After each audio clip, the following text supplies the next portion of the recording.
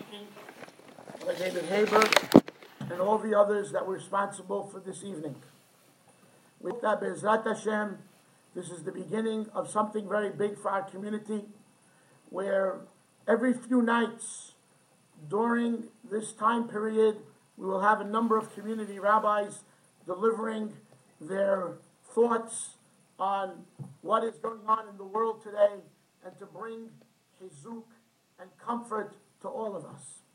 Chazak u'baruch. So what do we have here? Someone in China ate a piece of bat meat and brought down the world. True? False. Maybe a microgerm appeared by the name of corona and brought down the world. True? False. So what is it? How did this happen? How did our world turn over inside out, upside down in the last few weeks? Something that we have never seen or ever experienced in our lifetime. How did it happen? And the answer, I believe, is Ata Gibor Le'olam. You are HaKadosh Baruch Hu. You are Gibor Le'olam. It is only HaKadosh Baruch Hu that did this. It is only HaKadosh Baruch Hu who has the power to do this. So now what? What do we do now? Rabotai, Ma HaKadosh Baruch Hu shoel me'emach. What is HaKadosh Baruch Hu asking from us? What does HaKadosh Baruch Hu want now at this time? Baruch Hu wants to believe in Him. He wants us to have that bitachon, that emunah, that simplistic faith. The same way HaKadosh Baruch Hu put us in this mess, HaKadosh Baruch Hu will take us out of this mess. But is it upon us? We have to believe. We have to be ma'amin b'Hashem. What does emunah mean? What does faith mean? Well, I can tell you what faith doesn't mean. Faith, emunah, is not panic. And in the last week or so, we've seen panic. We have seen people fighting in supermarkets over something so ridiculous as, excuse me, toilet paper. We have seen ladies fighting over a piece of meat, like we're going to our last meal. This is all panic. Panic is not bitachon, which we are going to explain. Panic is not emunah. No, not at all. Keshem shemevarechin ala tova, kach mevarechin ala ra'ah. The same way we make a beracha ala tova. We have a new house, beracha. New car, beracha. New clothing, beracha. New baby, beracha. Someone makes a lot of money and he's sitting comfortably, beracha. Keshen shemevarechin al beracha. The same way we make a beracha on good tidings, kach mevarechin al ra'ah. So we make a beracha on bad tidings. A beracha? Make a beracha on bad tidings? How could you make a beracha on bad tidings? And the answer is, there's no such thing as bad. We may not understand. We may not be able to see past our nose. But Borei Olam does not shed ra'ah on us. It's not bad. I'd like to share with you a story to get this point across. There was a man who was making a wedding for his daughter, and he ordered a very expensive ketubah. He hired out an artist and a sofer, and that they should create the most beautiful ketubah ever known. And they did. Something magnificent. Beautiful artwork. Magnificent writing. They came to the wedding and they took out this large ketubah. People's eyes were popping out of their head from the beauty. And what happened was, they called the edim to sign the ketubah. The ed sat down and he took a pen. He wrote his name and he made a mistake and he crossed it out. He did it again and he made another mistake and he crossed it out. And the rabbis at the wedding said, this ketubah is null and void. This ketubah is pasul. They had to take out the regular $6 ketubah with the blanks, with the fill-ins, and that's what they had to use. It was clear to everybody at the wedding that the father of the bride was extremely upset. Was shown all over his face. Couldn't get over it. The poor Ed who signed that ketubah. Rav Pam, Alav Shalom, Zechet Tzadik Livracha, was at that wedding. I was zocher to know Rav Pam well. He was a gadol, he was a gaon, Sadiq. They called him the Hafetz Hayim of our generation, and he was also the calmest person of his generation. Nothing ruffled his feathers. He was cool, calm, and collected. And he studied the situation. And he went over to the father of the bride, and he whispered something in his ear for a few moments. And all of a sudden, a smile came across the father of the bride. And he was happy for the rest of the night, dancing away, as if nothing happened. Somebody went over to him at the end of the night, and they said to him, "Tell me, what did Rav Pam whisper in your ears?" He said, "I'll tell you. Rav Pam said to me that it's apparent, it seems, that in heaven there's a decree that your daughter should have 2 ketubahs in her lifetime. 2 ketubahs in a lifetime usually means there will, God forbid, be a divorce or has v'shalom, a death. But Hashem, in His infinite kindness, decided to make it easy for your daughter and gave her 2 ketubot tonight, and that finishes the decree." And that's why the man was so happy. Rabotai, did Rav Pam have Ruach HaKodesh? I don't know. Maybe. But he was a person who understood and had emunah and faith to understand the situation, how we're supposed to look at something. It looks like bad. It's just that we can't see. That's all it is. Gedolei Yisrael could see. We cannot see. We don't see. All Borei Olam wants from us in this situation is to turn to Him. Turn to Him. I want to ask you, is there anywhere to go? Well, there's Corona in New York. Let's go to Florida. We can't go to Florida. There's Corona. So you know what? Let's go to Israel. We'll pray at the Kotel. We can't go to Israel. There's Corona. Let's go to a third world country. We can't go to third world country. There's Corona. You know what? Let's go to Canada. They're doing pretty good. Canada closed their borders today. We can't go to Canada. Rabotai, there is nowhere to go. What is Borei Olam telling us? Most people are not working anymore. They're sitting home. That's going to be another pandemic. Husbands and wives all home 24/7. We really are facing trouble. What does Hashem want from us? You know what Hashem is telling us? I set this all up. You can't go anywhere.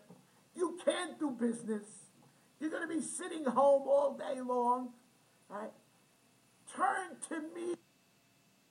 I need you to see. No longer is the Kohi V'Otzim Yadi existing in the world. No more. Turn to me. I'm pressing the restart button. I need you to have faith in me. I got you in this. I'll get you out of it. But we need that you have emunah, faith, simplistic faith, to believe in me. En od milevado. There is no one besides HaKadosh Baruch Hu that can help us in this. So what do? We're going to be sitting home all day long. What do? Ladies and gentlemen, I'd like to share with you something which is really fantastic for our community. And we hope we're going to supply each and every household with at least one. This is a prayer book, Tefillah, compiled by the Hatam Sofer during the cholera epidemic. There was an epidemic of cholera in the Hatam Sofer's days, and he compiled a prayer to make. special prayer. I'd like to take this opportunity to thank Rabbi David Sutton for putting it all together and getting it in book form. Now, this is not the final book form, but there are already 500 people using this book. And I'd like to go with it. I'd like to go through it with you and to see exactly what it is and how important it is. You open up the book, and it says, Tefillah compiled by the Hatam Sofer during the cholera epidemic. The first thing, there are 8 parts to it. Part 1 is Anna, Teshuvah. Say Anna with El Erech Epayim, with Vayavod, with the Yag Midot. That's part 1. Understandable. We have to do Teshuvah. Hashem is waiting for us. Number 2, part 2. Tefillah before we read the Ketoret. This Tefillah was written by the Pelei Yoetz. Now we're going to read Ketoret. Ketoret is one of the most important components of fighting a Magefa, of fighting a plague. Believe it or not, we say Ketoret, or at least we're supposed to say Ketoret, before Shacharit, during Shacharit, before Alelo Shabeach, and in Minchatan, before Ashrei. Preferably to use a cloth, Ketoret written on parchment.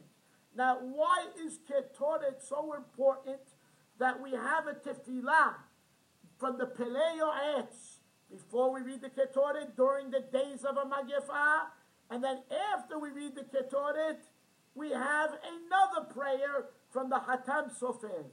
What is so important about Ketoret? Ladies and gentlemen, we could talk about this for an hour, but unfortunately the time doesn't allow. Just let me give you one point. The Ketoret, we all know, was the incense that was brought in the Beit HaMikdash before Almighty God. There are 11 types of incense. The word Ketoret is a lashon of kesher, uniting, tying together. There are 11 different types of spices, Ketoret. The question is asked, why do you need 11? 10 is a minyan. That's precisely why Borei Olam wanted 11. Because 10 means, I don't need you, the 11th one. No. We need you. And the 11th one is the one that does not smell so good. It doesn't have a beautiful aroma. But when you mix it with everybody, with all the others, it's a beautiful smell. We have to become united, one community together in this. And that's what Hashem loves. Amazing that in tomorrow's Chok L'Yisrael, you can check it, in the Zohar, he talks all about the greatness of the Ketoret. I'm going to just read you 1 or 2 lines. Kol mi shemistakel bekoreh bechol yom maaseh Ketoret. Anybody who looks and reads the Ketoret every day, yinatzel mikol hadevarim hara'im.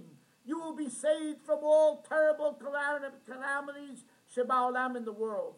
Umikol pegaim ra'im. Then he goes on. If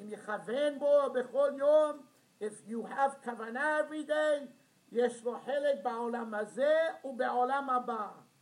ויסתלק מיתה ממנו ומהעולם. And death will be taken away from you and the world. This is just few words of what the Zohar says in tomorrow's Chok L'Yisrael. I suggest you all study tomorrow's Chok L'Yisrael. Okay, so now we have the prayer before the Ketoret. We have the Ketoret itself, and then we have the Tefillah after the Ketoret from the Hatam Sofer. I just want to tell you one line that he writes in there. It's a very important prayer. We cannot explain the whole thing now. He says, V'ta'atzar ha'magefa, this will bring stop to the plague. He goes on and talks about how Borei Olam will take away the plague if we read the Ketoret properly. Part 3, Yoshev Besetel Elyon. We're all familiar with Yoshev Besetel Elyon. We say it every Shabbat morning. Yoshev Besetel Elyon. Rabotai, Yoshev Besetel Elyon is more against plagues. Kihu yatzilecha mipach yagush midever avot. It will save you from destructive pestilence. And this panic of Tehillim goes on, how Borei Olam will be with us if we put our faith in Him. He will watch all our ways. And He says, I will save them because they know my name. Yikra'eni, I will call them, they will answer me. I am with you in the day of Sarah. I will save you and respect you. You will see longevity, and I will show them their deliverance. This is a very important Perek Tehillim to say every day. It was designed against plagues. A beautiful, beautiful Perek Tehillim. Number 4, El Melech Yoshev al Kisei Rachamim. Zechor lanu hayom berit 13. We have to say the Yag Midot of God, and we have to emulate those Midot of Borei Olam, especially during this time of plague. Number 5, we're starting with some Sirihot. Da'aneh la'aniyeh. Anenan, da'aneh la'shikeh, da'aneh le'bereh. The whole panic that we say in Sirihot, how Borei Olam answered very great people throughout the millennia. Then the David, Nefilat Apayim, number 6. Then, number 7, Maheh u'maseh. Remember that in Sirihot? Maheh u'maseh, memit u'meheh. Hashem hits and heals. Hashem has hit us, He will heal us. And then number 8, Rahamim Peshutim, also from the Sirihot. And we say at the end, Anna Hashem Elokeinu, Hased Mimenu, remove from us and from our households and from all house of Israel, B'chol Makom Shehem, all the terrible things.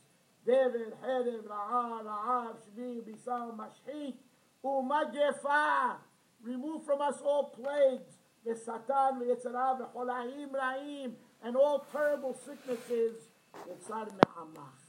Rabotai, could you imagine if we distributed thousands of these into every home, and now that we are home and we have all this time on our hands, everybody in the community can make this tefillah every day? As we are speaking, we have to give another big Hazako Baruch and thank you to Magen Avraham Press, who as we are speaking is working diligently through the night and all day today to translate many parts of this and to put it in Hebrew and English in a beautiful book form. Thank you to the B'tesh family and the entire staff at Magen Avraham Press. We may even be able to have it by tomorrow. The question is, how do you distribute thousands and thousands of these beautiful book of prayer when there are no synagogues and there are no gatherings? How do we do it? I don't know. We're going to leave that up to Rabbi David Haber and the staff here of Community Hizuk, and they're going to figure it out. But we're going to have it. There will be thousands of them. Now, my time is almost up. And I'd like to just go over with you a number of other things which were brought down from the greatest rabbis that ever lived, of what things people should do during the time of Et Sarah, especially when there's a pandemic. There are many, many things. I'm not going to go through all of them, but quickly I'd like to go through a few. Number 1, of course, Teshuvah, which we discussed. Tzedakah. Rav Chaim Palagi says, you don't need to give away millions of dollars. He says, take a pouch, put it in coins, carry it around with you, and when you ever see an ani, give it to him. And he says, Hu segula l'shemirat gufo.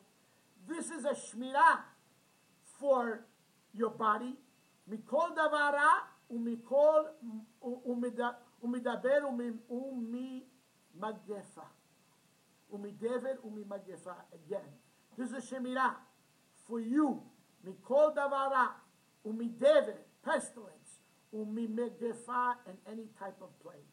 Rav Chaim Palachi. Tzedakah, simple. Next, להתחזק בביטחון ולהסיר פחד מן הלב. To remove the fear from your heart. That will give Borei Olam enough to give us deliverance. I'd like to read it to you. Godfrey says, when a person has Shalom, has a plague, you cannot overcome that plague or root on it if you are in fear. But those people that in their heart have bitachon, faith to Hashem, umitkaberim al pahad, and they overcome the fear, and shum daravar ra yachol lishlot bahem. Nothing bad could rule over them. Okay? Next. Believe it or not. Birchat asher yatzar bekavana. Thank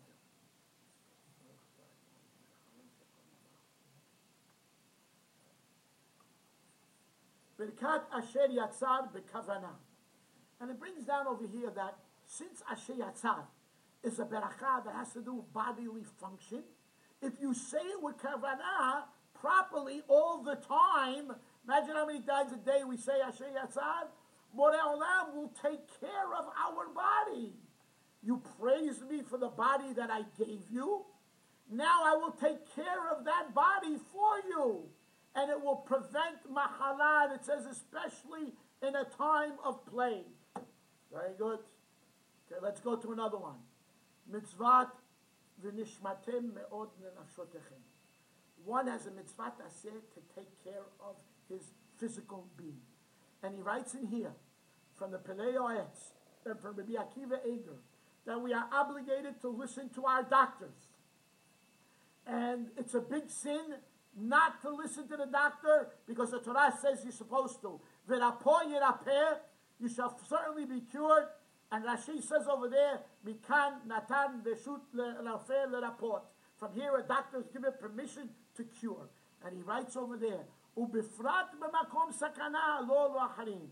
Especially when you're in a place of sakana, a place of danger to you and others. God forbid we could cause a spread of this disease, epidemic, pandemic, whatever you want to call it, and therefore you should listen. Chova muteret al kol adam lishmor nafsho me'od. A person has obligation to watch over his physical being very much. How do you do that? He says by listening to your doctor. Good. Next, zehirut misheker. Falsehood, to lie. He says it's a klal gadol. Ki mi shehu medaber sheker bizmana magefa. Whoever lives in lie during the time of a plague, hu mesukan rahmana l'shvan. He says he's putting his life in danger. Next, zehirut memachloket. Rabotai, very important. I can't begin to express to you what this means. Be careful from mahloket, from bickering, arguing, fighting with other people. If you have anything with anybody, make up with him today, now. He writes over here, all your life you should stay away from mahloket. Ubifrat bizman magefa. Especially in a time, in a pandemic. He says that's the worst time, and he explains why, which we cannot go on to it now. But I want you to know, take the word mahloket and divide it up. It's helek mavet. It's a piece of death. Everybody should stay away from mahloket. Whoever you have run-ins with, whoever you have a spat with, whoever you haven't spoken to in a long time, fix it, and fix it today. Kibud avaim. Why is kibud avaim? What does that have to do with anything? Because it says in the Torah, if you respect and take care of your parents, you will have long life. So if in this time where we see so many tragedies, we fulfill a mitzvah in the Torah which talks about long life, so that in itself will give us the zechut for long life. Good. Lo limrod berabanim. Do not rebel against your rabbis. Yisharu shelo yimremu b'talmidei achamim. talk about rabbis. Maybe you don't believe in their position, what they're taking today. Do not argue with the rabbis. And he goes on to say why. I'm really not going to discuss it right now, but you should know it's a very serious matter. Then he gives this positive spin. Lidabek betalmidei hachamim. Some Rav Chaim Faraji says that in the time of a pandemic, it is a great sigul liyot dabek im talmidei hachamim, to cling to talmidei hachamim. And the last one, get ready for this, especially the ladies. Zehirut mi'isur hametz umatzah. What does that have to do with anything? Be careful with hametz and matzah. Now, Rabotai, we got major issues here. We got maybe hundreds, thousands of women who have been zocher to go away for many years for Pesach. Many, many years. Now, all of a sudden, they find themselves, their trip is canceled. Well, how do I do this? How do I clean? How do I cook? What do I do? I can tell you, Hashem is with you. Rabbi Yedid Hashem Yeshmereu in the summertime in Deal at one of the Sudash Sheets spoke specifically about this, that people shouldn't be going away on Pesach. They should be cleaning and find that derashah that he gave and listen why. But now we're forced to. Don't take it as a bitter pill. Take it as a zechut. Because it says over here, that it says over here, let me read it to you, that כבפשע בינו ובין המוות ביום חנוך השם, כי כן חמץ. The word chametz עולה מספר מגפה. If you take chametz and add it up, het mem tzadik, and you take the word magefa, mem gim yud peh, they add up to the same number. Hametz is magefa. So if you take away hametz, you take away the magefa. Take away the leaven, you take away the plague. Rabotai, there is so much more to talk about, but my time is basically up. But I just want to conclude with the following Chazon Ish. Please, this is so important. The Chazon Ish writes the following. Hashgachato yitbarach hu lefi midat habitachon she'adam mashlich al bor'o. Hashem's watch over us corresponds directly to how much a person places his trust in Hashem. Did you hear that? It almost sounds like we can control our own destiny here. The more emunah and bitachon you have, the more Hashem will answer us to our request. Bitachon triggers Hashem's protection. That's what it's all about. We hope that this is going to be over very soon. I know this may strange, Rabota. I know this may sound strange, but please, I beg you, don't blow a glorious opportunity. Don't look at this as, oh no, I'm stuck. My business, my children's schools, my parnassah. Yes, it's true, it's a terrible thing. And we pray every day that it should stop. But while it's going on now, turn your faith to HaKadosh Baruch Hu. En od milevado. Only HaKadosh Baruch Hu could save us. Take this prayer book that you will receive. Take a few copies for every household. Use it every day. Let's, as a community, make a joint effort in ridding ourselves from this terrible, terrible magefa that we never saw in our lifetime. And Be'ezrat Hashem, maybe we'll be so good. Maybe this is it. Maybe this is the coming of Mashiach. Maybe this is the way HaKadosh Baruch Hu is going to herald in the Mashiach. That's what we hope for. Be'ezrat Hashem Yiratzon. We should be zocher through this terrible tragedy to see the light, and we should see the Geula Shlema b'mehera b'yameinu. Amen. This was Rabbi Ozeri, and we're waiting for the second rabbi. This is an event, a community chizuk, and for the current event.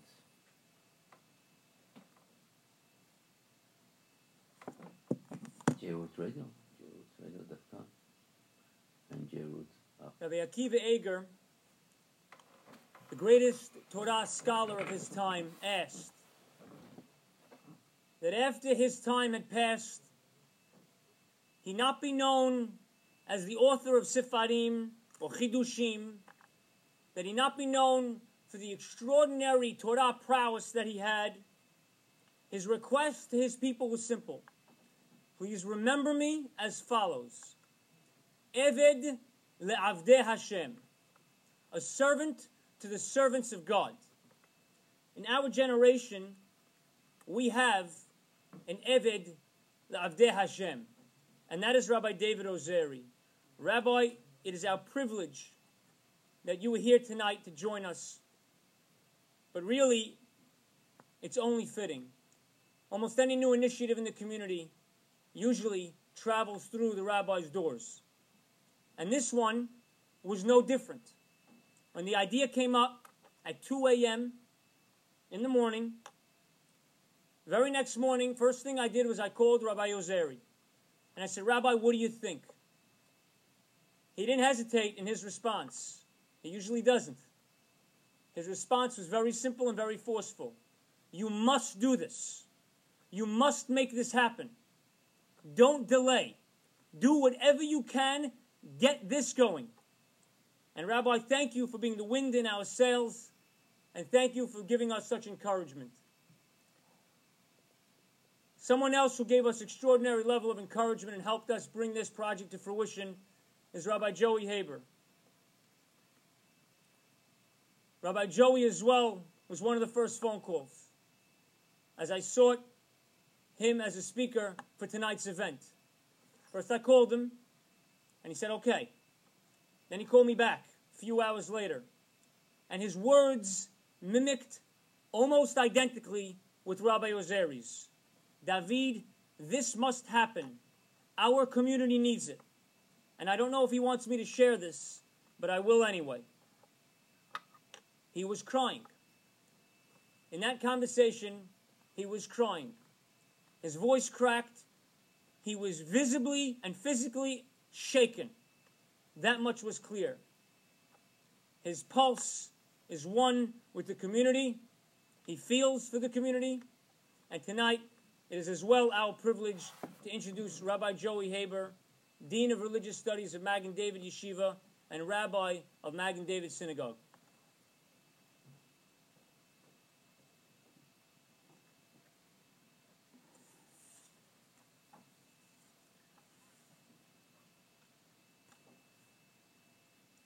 Thank you, Rabbi David Haber, and thank you for this project, Community Chizuk. And Hashem should give you the Chizuk and the project the Chizuk to be able to give our community and our people the strength they need during this unbelievable time. And thank you for all of the affiliates and everyone that's connected to this for spreading the words of Torah around the country and around the community. 2 weeks ago, if I would have told you that this that we're living through right now was going to be the script of a science fiction movie, you would have said, it's not believable. Yet in 2 weeks, we're living it, and our world has completely turned upside down. Our businesses, our learning, our schools, our lifestyles, the danger has been unreal. And so we've gotten so many questions. And I think it boils down to this. Rabbis, what should we think? What should we do? And what should we fix? And we're going to try to answer these questions. First, what should we think? And I think this is very important, and I think there's been a lot of people over the last week or so that have gotten this wrong. The Hafetz Chaim writes a comment based on the Gemara in Masechet Berachot. The Gemara writes that the Yetzer Hara, the evil inclination, is like a fly that sits on both sides, both sides of our heart. Says the Havetz Chaim, what does that mean that the Yetzer Hara, how does it the evil inclination on both sides? He says, I'll tell you how. He says the Yetzer Hara is on the left side, meaning the bad side, that it pulls us to do bad. And it wants us to do evil, which we all know it wants us to do. He says, but then there are some people that the Yetzer Hara can't get them to do evil. And he can't get you to do wrong. So instead, the Yetzer Hara convinces you on the other way to do too much good. So he sometimes pushes you to too bad, and sometimes he pushes you to too much good. And then the Havetz Chaim himself says, let me give you an example. And listen to his example. He says the Yetzer Hara sometimes convinces you to have bitachon too much. Mehazek rayonotav, it makes your thoughts think lo mashu lo yistarech, that I don't need to do anything. I just believe in Hashem and I'm good and there's nothing I need to do. Says the Havetz Chaim, that's faulty. That's not faith. Because our job, ladies and gentlemen, is to believe in God, not to be God.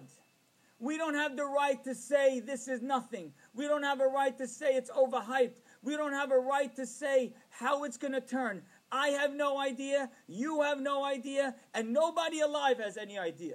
We're not God. We believe in Him. And the Havetz Chaim then brings this example.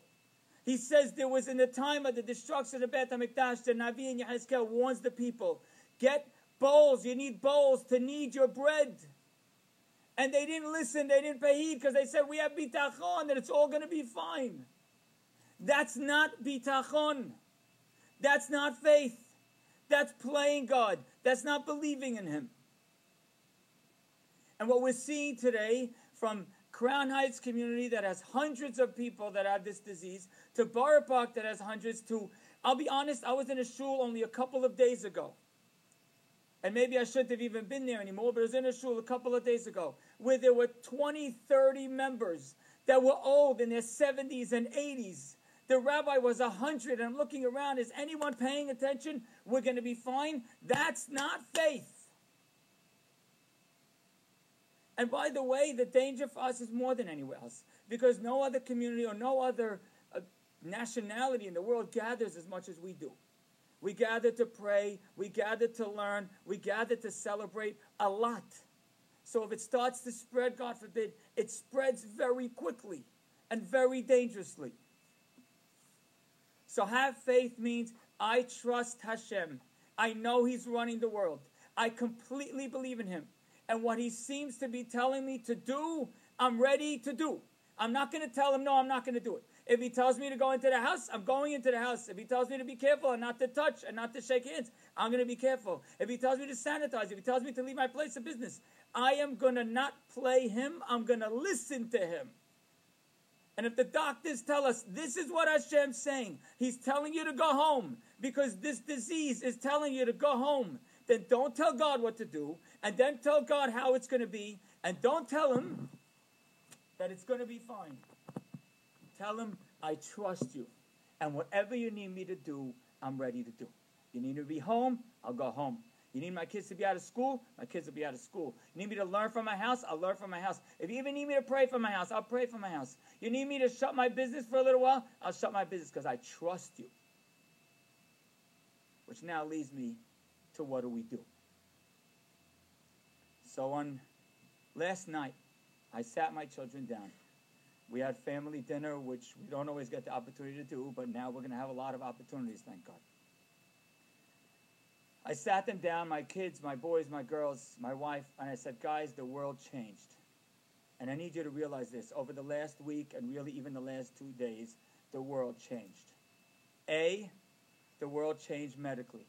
We're now in a time of danger, which now from this point forward means that you kids cannot leave the house, even to go around the corner, unless mommy and daddy both approve. Because, you know, sometimes mommies and daddies have different ways of digesting the information, like I'm sure every house is having. So mommy and daddy both have to approve. The Gemara in Masecha Baba Kama says it clearly on Daf Samach. It says, if there is a dever, if there is a plague, kanes raglecha, put your feet and your legs inside of your home. Lock the door, close the door, stay home. The second change that's happened to us is now we're going to be home. So whenever you're not around your friends, you're not leaving the house, you're just seeing each other. You're hearing about one challenge, another challenge, and another challenge. You're seeing your father nervous, your mother nervous, and there's gonna be this anxiousness. We need to have structure. We need to have fun. We need to have joy. We need to realize that if we're going to be home or we're going to be stuck home, we're going to have to make the best of it. Because that same Gemara quotes a pasuk, and it says, when there's a plague in the streets, Teshakel Herev, when there's plagues and God forbid death in the streets, umehadarim ema, and inside there's fear, which means, and says the Gemara, even though sometimes in the home there's more anxiety than outside of the home. And the truth is, that's what you're seeing. You look out the door and it seems like people are driving and people are going a little bit. It looks like this, though people don't seem so worried. And inside the house there's more anxiety. Even if there's anxiety in the home, we have to deal with that. And we have to make those precautions. But here's number 3, which is a change that happened that not so many people are talking about, but is very real. Medicine, anxiety in the home, and now number 3 is the finances. The conversations I've had with people in just the last 2 or 3 days, from the travel agent who has to shut down all his trips for the next few months, to the man in charge of the Passover trip that worked all year, that's now over, to the man who sells tickets to Broadway, tickets to Hamilton. There's nothing in the world more financially guaranteed than a ticket to Hamilton. Yet now, nobody, nothing. To the retail store that's afraid of no people in the street and maybe the government forcing him to close his store early. To the party planner who now has no parties to plan. To the makeup artist who now has no one's face to make up because there are no parties. To the wholesaler who realizes that the sales that he's going to project and have already got calls when they walked in on Monday, cancel this order, that order, that order, that order. That's laying people off. Financially, the world turned upside down. To people who have lost millions of dollars just in a couple of weeks from the stock market. So I said, guys, we need to be ready for that. And we need to realize that everybody's going to be affected. And the steps we're going to take financially, we're going to get guidance from Yaakov Avinu. Everybody knows what Yaakov Avinu did. When Yaakov Avinu was facing the challenge of his brother Esav coming with 400 men, Yaakov Avinu prepared for battle. He sent them gifts and he prayed. What does that mean? Prepared for battle means, actually people don't realize this, he prepared to lose. He divided his family in half and said, if something goes wrong, I'll salvage the other half. Financially, what we need to do is come up with plan B and plan C. Your home, think it through. What does that mean for my family? Maybe it means different summer plans. Maybe it means canceling vacations. Maybe it means buying less clothing. Maybe it means being more frugal. Plan B, and God forbid if we need to, plan C. Be ready if we're going to lose part. Be ready to handle it. The second thing Yaakov Avinu did was give gifts. What does that mean, he gave gifts? Now think about a man whose brother is coming against him with 400 men. Would anyone think of sending gifts after gifts staggered? What I think Yaakov Avinu did is he was creative. He was creative. And you know what we have to do in our businesses? We have to get creative. We have to come up with new ideas, because I'm telling you, someone in this time is going to come up with ideas that will launch their business for the next decade. So if that means a restaurant who has to find a way to bring the restaurant to your house, maybe they bring the tablecloth and the setting and the little candle and the whole ambiance. To the store that doesn't do delivery, that now has to do delivery, and maybe set up a website, and maybe set up deals. To maybe the travel agent who sets up, plans people's trips without taking any down payment. You got to get creative. And finally, number 3. Again, for our financial challenge. This is very important. Yaakov Avinu prayed. But you need to understand the prayers in a different way. You know, the Ramban holds that all prayer is from the rabbis, besides one type of prayer. Says the Ramban, the only prayer that is obligated from the Torah is a prayer in the time of pain. Prayer be'et tzara. He says that prayer is an obligation from God. You know why? Because that prayer is different than any other tefillah we do. Because when you're praying in a painful time, in a challenging time, the vulnerability is so strong, and the vulnerability, we feel so weak, which makes our prayers so powerful. When you feel like you don't know where to turn and you don't know where to go, you don't understand how powerful you are. Your prayers can lift you up. And so our tefillot now, like I said, the world changed. It changed from the fact that we have to stay inside. It changed because there's anxiety inside. And it changed financially. And when that change financially happened, we're ready to do those three things. Prepare for battle with plan B and plan C. Prepare for gifts with coming up with creative ideas. And get ready to pray for real. Get ready to pray like you've never prayed before. The rabbi just mentioned ideas of what to say and what to pray. Get that booklet and do it. Surround your family with saying Tehillim every day. If you don't normally pray the right way, pray well this time. Because the prayer now, Be'et Sarah, is a whole different prayer. A vulnerable prayer is so strong and shakes the heavens. That's what you do when you trust Him. You see the way God wants us to do, and we plan for it, and then we trust Him completely. And finally, that last question. We answered what to think, what belief really is. We answered what to do with all that we just said. And then finally, what to fix. Now, the brothers of Yosef, when they realized that they were having trouble, when they came down to Egypt, and they realized that Yosef was bothering them and they wanted them to bring down the youngest brother, they turned to each other and they said, Hashem wants something from us. Something that has to do with this. What has to do with this that God wants from us? They said, it must be He's upset that we sold our other brother. That's why He's giving us challenges with this brother. So I was trying to think, what does Hashem want for us that has to do with this? The last time we had a crisis, and a financial crisis, was about 2008, 2009. What's happened since then? That is something that you would say God wants us to fix this. And I looked it up today and I saw that Instagram, what happened over the last 10 years? Instagram was created in January 2009. WhatsApp was created in January 2009. Instagram was created in October 2010. And Snapchat was created in September 2011. What's happened over the last 10 years is that social media was created. And social media has created an energy on the internet that the world never imagined. Which means, if I want to speak Lashon Hara, no longer do I talk to the person in front of me or even call one person. I can vibe that negativity for hundreds of people to see in a nanosecond. And it's happened in our community this week. There are people who've gotten the virus, or people who have made gatherings. And maybe they've made a mistake or two. I don't know. I'll tell you the truth. I've also made mistakes. And on social media, people are shambling them. Shambling them. Who are we to judge? I'm sure everyone's made mistakes in the last few weeks. You know why? Because the goalpost keeps moving. They keep telling us to do different things. First they tell us wash our hands. Then they tell us elbow people. Then they tell us social distancing. Then they say no big gatherings. Then they say no small gatherings. People take time to digest the information. And some people didn't digest it well right away. And some people didn't know who to trust. Yes, maybe you're a person who digests it and listens right away. Good for you. But not everyone is like that. And some people maybe had a celebration that maybe was a mistake. Or maybe they went somewhere they shouldn't have gone. I know I've made mistakes. I know I had some information over the last week, and I don't know if I handled it well. They should have done this. I did it. I should have. That's what happens. We all digest it differently.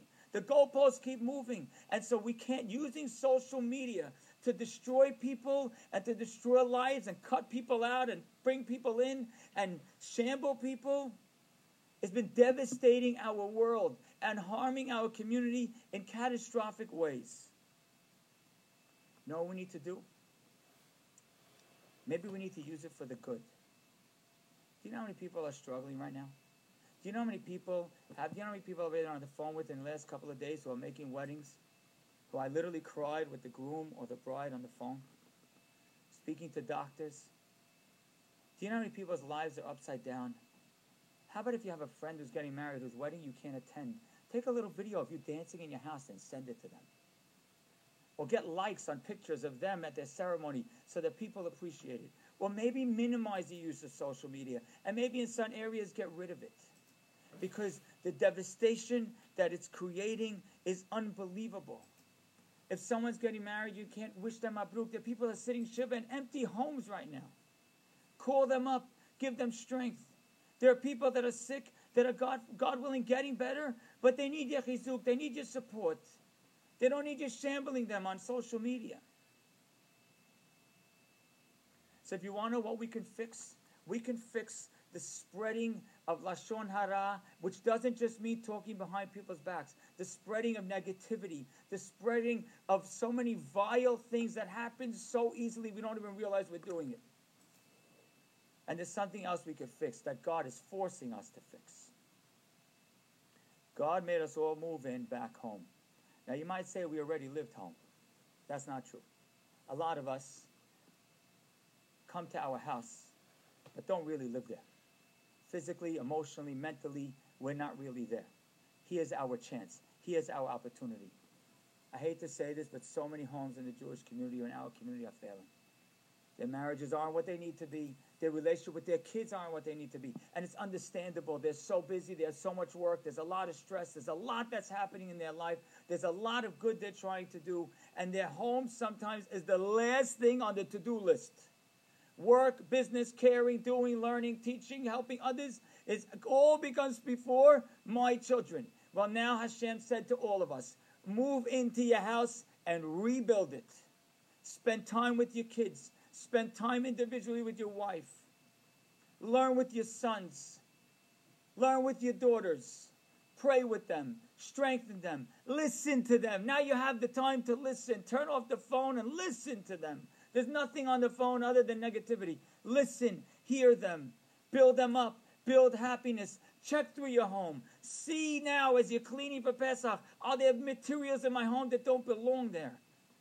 Because we need to rebuild and re-strengthen and re-energize and make our homes great again.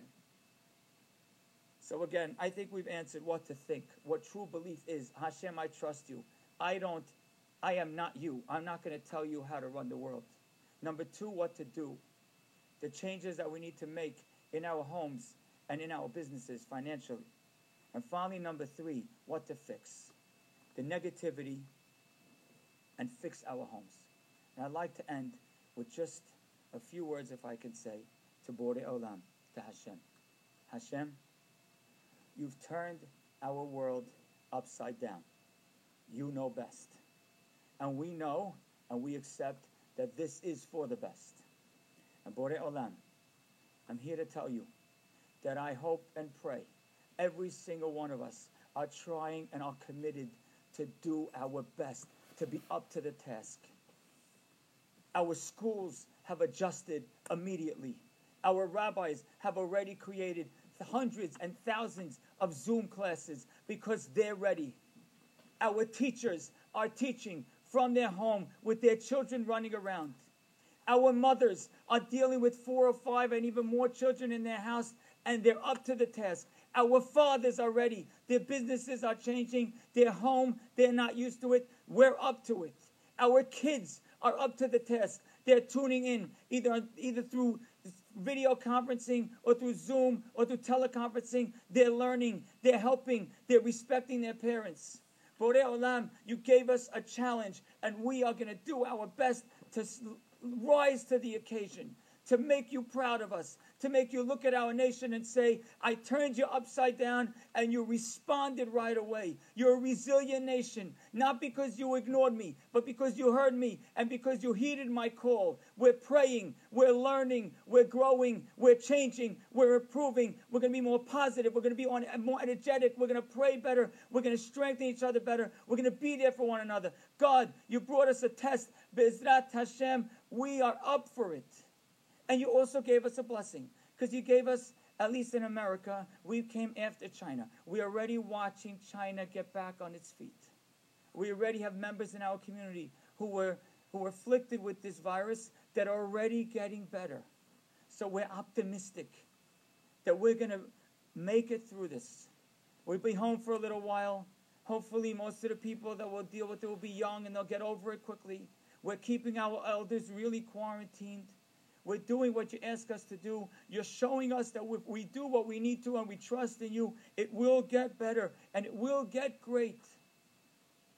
So Hashem, no one would have believed if this was even a movie, let alone if this is real life. But we believe in you. We're going to do what we need to do, and then we're going to fix what we need to fix. And Bezrat Hashem, in a month and 2 months, you will look down and you'll turn to all your angels and you'll say, look at my nation, look at my children, look at how they responded, look at how they're different, look at how they're great, look at how they're ready, look at how they trusted me. Thank you. This was Rabbi Aber from Magen David Synagogue. Waiting to the next speaker. This is JRoot Radio, jroot.com, JRoot, the app, and 718-506-9099, 718-506-9099, and we have the next speaker. For our viewers who are just joining us now, we once again want to to Sam and Samantha Sasson for dedicating tonight's event. Community Hizuk, the first of Isaac Sasson, Alav Shalom, and Mr. Jay Kasson, Alav Shalom. Again, the words of Hizuk and Divrei Torah should serve as an aliyah for their neshama all the way to the Kiseh HaKavod, Bezat Hashem. We are now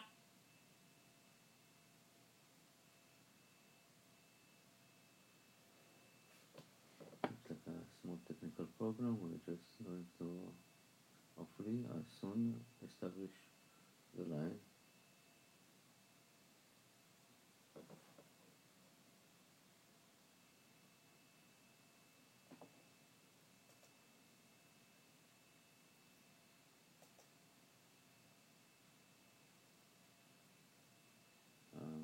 the program. We will make every attempt to have that on our site, communityhizuk.com, as a PDF. If you'd like to inquire about sponsorships for future events, future programming, please reach out to communityhizuk@gmail.com. Rabbi Saul Kasson was slated to join us this particular speaking slot. However, he had to reschedule for our next program. He called us right before the event and asked, please, to share with you that, thank God, he's okay, everything's good. His obligations, however, in deal required that he be there tonight, and so the rabbi will be joining us within the coming next few days. To be a Rosh Yeshiva is, I would imagine, a very busy job, and I would imagine a very taxing job. To be at the helm of one of the largest shuls in the Jewish world, I would imagine, is also very taxing. However, when we reached out to Rabbi Yedid and asked him, please, Rabbi, we'd like you to join this inaugural program. We think the community could use it. I thought maybe I'd hear, listen, I have a school that I'm worrying about through this pandemic. I have a shul that I'm worrying about through this pandemic. The rabbi said no such thing. He said, of course, tell me when, tell me where, I'm in. So, Rabbi, we know that your obligations are many, and your time is, of course, valuable. And so we thank you, and I think I speak on behalf of the team that I represent, and for the tens of thousands watching live at home, we thank you for joining us. Rabbi Meir Yedid, Rosh Yeshiva, Yeshivat Darchei Eretz, and Rabbi of Congregation Sha'arei Zion.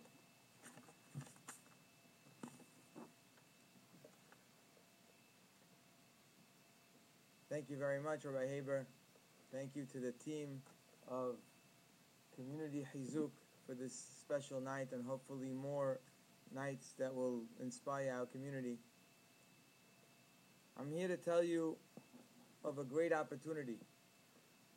I know those words may not sound appropriate at this time, but I'd like to share with you a thought from a parasha that is very familiar to all of us, but maybe not the point that I'm going to say. We all learned the great story of Avraham Avinu when he was ill, he was in pain, and because of that, Hashem wanted to make it easier for him. So he made it extremely hot so that no guests would come on that day so he could rest. And of course we know that Abraham Avinu wanted to have guests at any price. He sat by his petach, by the entrance, and when Hashem saw how much Abraham wanted to have guests, even in his situation, Hashem brought on 3 angels to come and visit him. And we know the rest of the story. There are 2 critical questions on this story. Number 1, why did Hashem need to make a miracle? Why was it necessary to send 3 angels? Hashem only makes miracles when they're absolutely necessary. In this situation, the only reason why there weren't people coming is because Hashem made it very hot. So all Hashem would have had to do is turn down the temperature, and by nature people would come. So why angels? And number 2, question on Abraham, why was he in such pain that there were no guests? At the end of the day, if people don't need you, that means they're comfortable where they are. Why does that bother you? Why did Abraham want so much to do the act of kindness on that day? So I'd like to share with you a very important principle in life that I think is so critical in this situation that we're in. I'm going to give you an example of 2 people. This example could be millions of examples. But I'm going to give you 2 examples of people who are very committed to their learning and their tefillah with a minyan. They come to their 7 o'clock minyan and they learn afterwards every single day. One of them never misses. He's always there. Sometimes it's hard. Sometimes he's out late. Sometimes he has a little bit of a headache. But through that, he still energizes himself and he shows up to minyan and continues his seder every single day. This happens maybe 5, 6, 7 times a year, maybe 10 times a year. But he battles it and he continues and is there every single day. We have his friend who's also there every single day, on time, for tefillah, for his shiur. But this person, when it gets a little bit difficult for him, he's out late, he's not feeling so well, so he skips.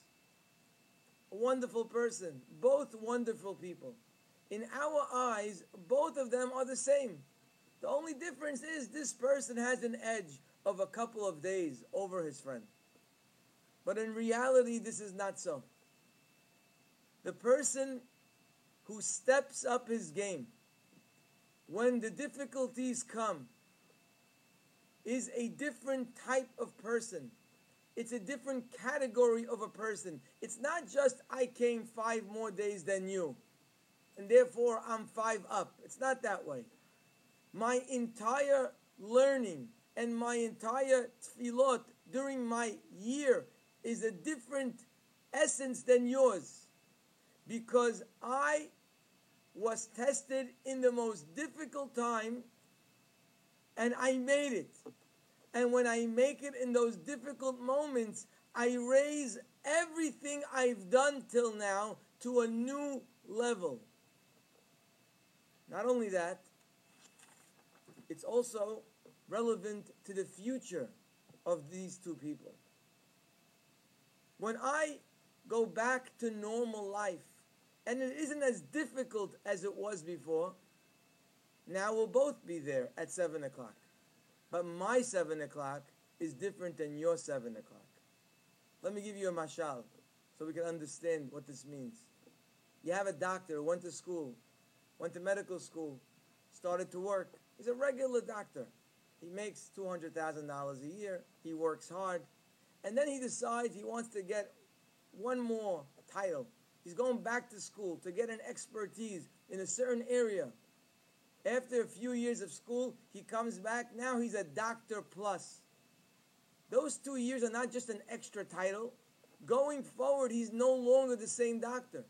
This guy's making now $500,000 a year because he's no longer the person he used to be.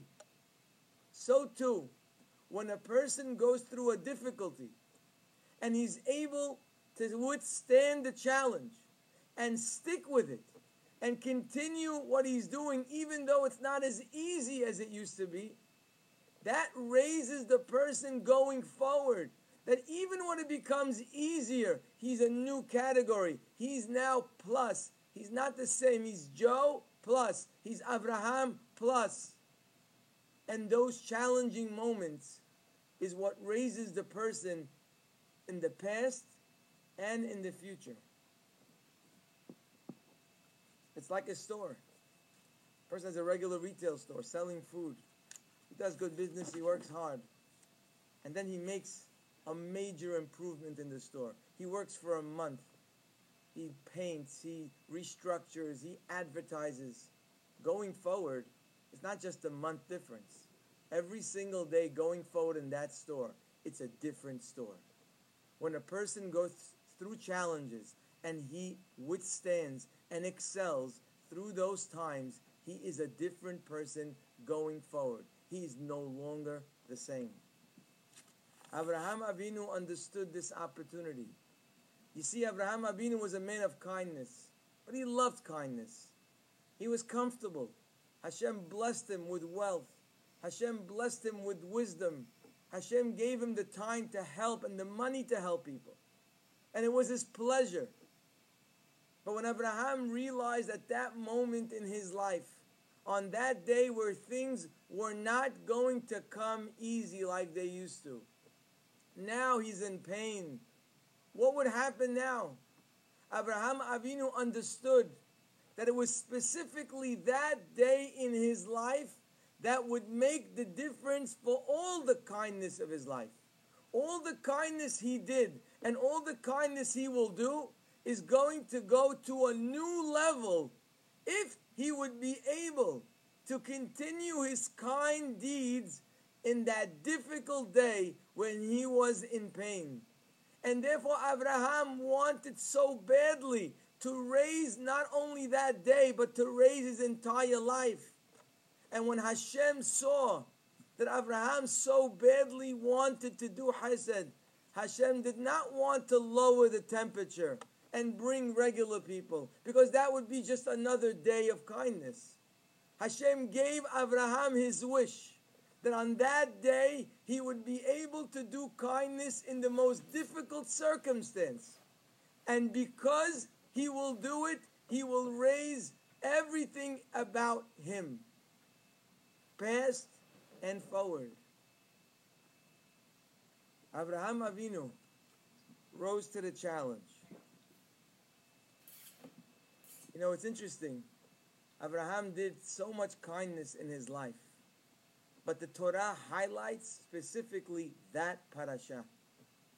Imagine 150, 160, 170 years of kindness. Which story would you pick to choose for the Torah to stand for him and his children? Which one should we learn about? The Torah chose this one, because it was this one that gave great credibility to every single act of kindness that he did. It raised even the easy types of kindness. When we go through struggles like we're going through now, as a community, as a nation, as the entire world together, Am Yisrael always asks, so what do we need to do? Before we even ask why, we have to ask what. What are the marching orders here? What am I supposed to do in this situation? So in order to know the what, you just have to read the map. And you have to see what happened and what's going on in our lives today that is very different than what was a week or 2 weeks or a month ago. Today, we no longer are able to pray in a Bet Knesset like we normally would pray. Now we have to pray at home. Today we no longer are able to learn in school or in yeshiva or in our haburat or go to our shiur. Now we have to learn at home. Now we're no longer able to give charity like we used to. Rather, we have to sit at home. Everything is done at home. And if that's the cards that we were dealt, it must be that's also the instruction. Rabotai,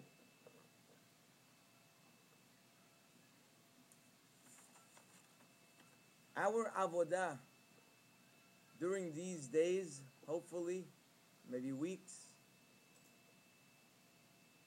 is to turn into a real Jew at home. You see, it's very easy to pray when everybody else is praying. In fact, when you go to a room and there are so many people, you feel weird not to pray. It's easy to learn when you have tables all around you of people opening a Gemara and learning, Havrutot learning, rabbis giving shiurim, action, energy. You sit in a shiur and there are hundreds of people. It's easy to learn when everybody's learning. But Hashem says, no more. Go home. I want to see you learn in your house. It's easy to be happy outside because we all like to give a face of happiness to the world that looks at us. Because we want everyone to believe that we are perfect, so we try to act the part of perfection. We may be miserable inside. We may have the most terrible shalom bayit. We may not get along with anyone in our homes. Our lives may be miserable. But in the street, we put on that big smile. We say that big Shabbat Shalom. Hashem says no more. No more outside smiles. If you want to be sameach going forward, you got to do it in the bayit. You got to do it in your house. Let me see how you smile to your wife. Let me see how you smile to your children. Let me see your kindness to the people that are in your bayit. Let me see you pray. Let me see how you pray in your home.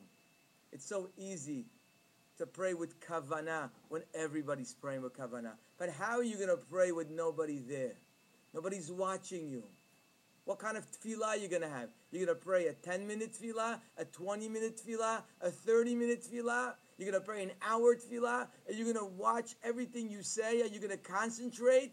Are you going to do it at least as you would do it if people are watching you? You are the Hazan. Everyone's watching you. No more. Now Hashem is watching you. Let me see what you're going to do for yourself. Let me see your bayit.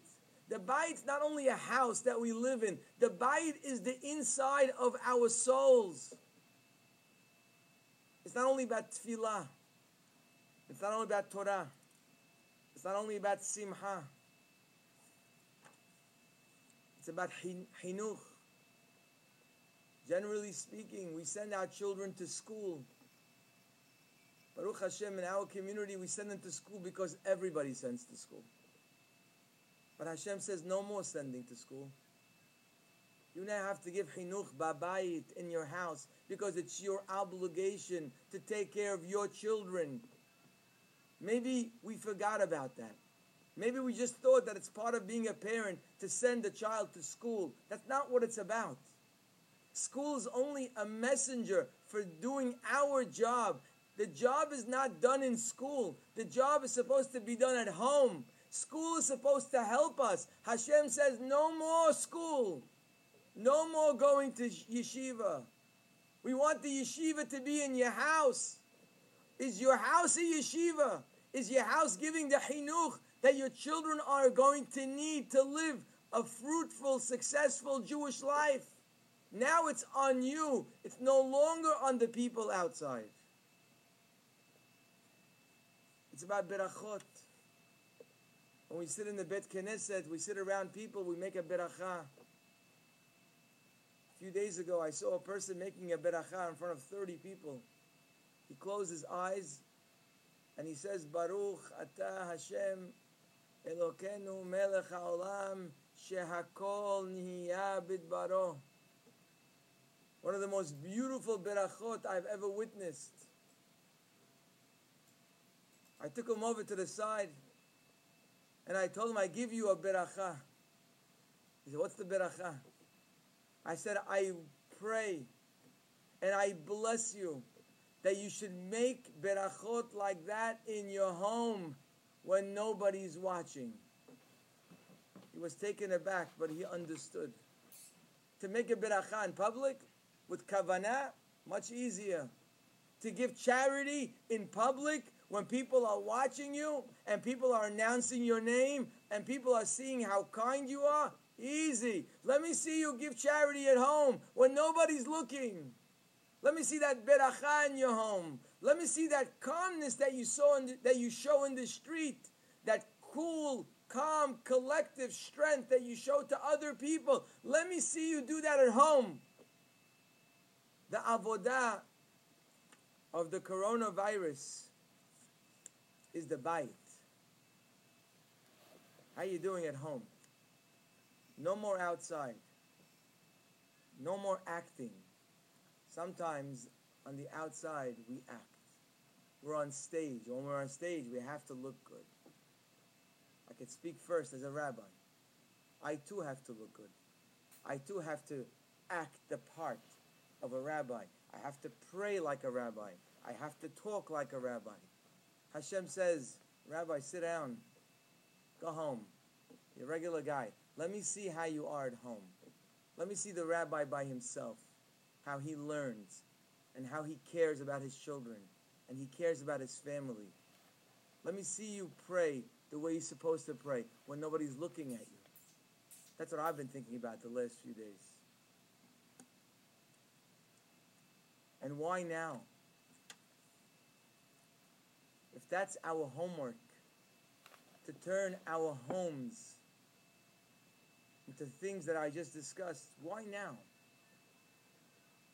Let me tell you what the Vilna Gaon writes. The Gaon of Vilna writes that in the time of Mashiach, which many of our rabbis tell us that we're right here in the footsteps of Mashiach, he says it will be a time of shithiyut. It will be a time of superficial living, which means that it's no longer important the quality of your shirt. It's more important to know who made it. The comfort of your couch isn't as important as the brand name. The speed of your car is not as important as the name that's on it. Everything is about brand name. It's not only about the clothes that we wear and the cars that we drive, but it's about our lifestyle. We build our brand in the street. We want to give each one of ourselves. We build our brand. I'm Rabbi Yedid, so I got to build the Rabbi Yedid brand. And then there's the Rabbi Haber brand, and Rabbi Ozeri brand, and then there's the Joe Cohen brand, and then there is Avraham. Everybody's got their own brand. And we're all trying to sell our brand. And when you start to become a brand, then all you care about is advertising. To sell brands, you don't have to have such great quality. You have to have decent quality, but you have to have a great advertising agency that's going to put your name out there all over. That people, when they see your name, they say, whoa, that person is unbelievable. Not because they're unbelievable, because you have a great team who's advertising you and is making you look good out there in the street.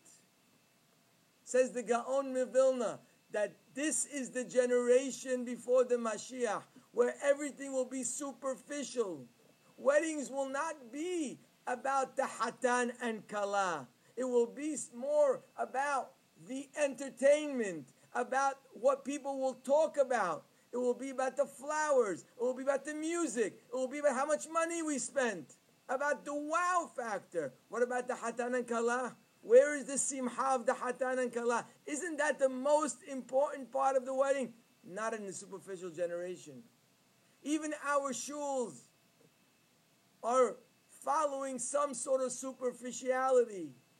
Yes, we're supposed to go pray to Hashem, to talk to Him. We're supposed to sit down, open our Siddur, and pray. Talk to Hashem. It's obvious. Anybody in the street, you don't even have to be Jewish to know that. What do you do in a place of prayer? You pray. You talk to God. You open and you speak to Him. You speak to Him for 5 minutes, or you speak to Him for 10 minutes, or you speak for 45 minutes. But that's what you do when you go to a place of prayer. But in the superficial world, it's not like that. You know, we talk about my shul. I go to my shul. What's your shul? This is the place that I learn. Where do you learn? Now it becomes teams. I don't like that. I don't like that about you. I don't like that about you. And each one is fighting for his team and for his building. That's called a superficial generation. Did we lose the understanding of what tefillah is? That's the generation that we're living in, where a person can go to Bet Knesset for 45 minutes and spend 5-10 minutes socializing. You can go for 2 hours, and for 20 minutes of the 2 hours, you're talking. Of course, our intentions aren't bad. And of course, we're not doing it to spite. We're not doing it on purpose. But that's the generation that we live in. We live in the superficial generation. So as long as you're going to the right shul, and you're going to the right minyan, and you end up looking good in the place where you're supposed to be looked at by the people that you respect, that's a good enough job. And that's for all circles. From the boy who's sitting down in yeshiva to the person learning in kollel, even that world has a lot of shithiyut. It's about the yeshiva that I'm attending, or it's about the kollel that I'm in. It's about, I'm the one that they speak about. I'm the one that has the name.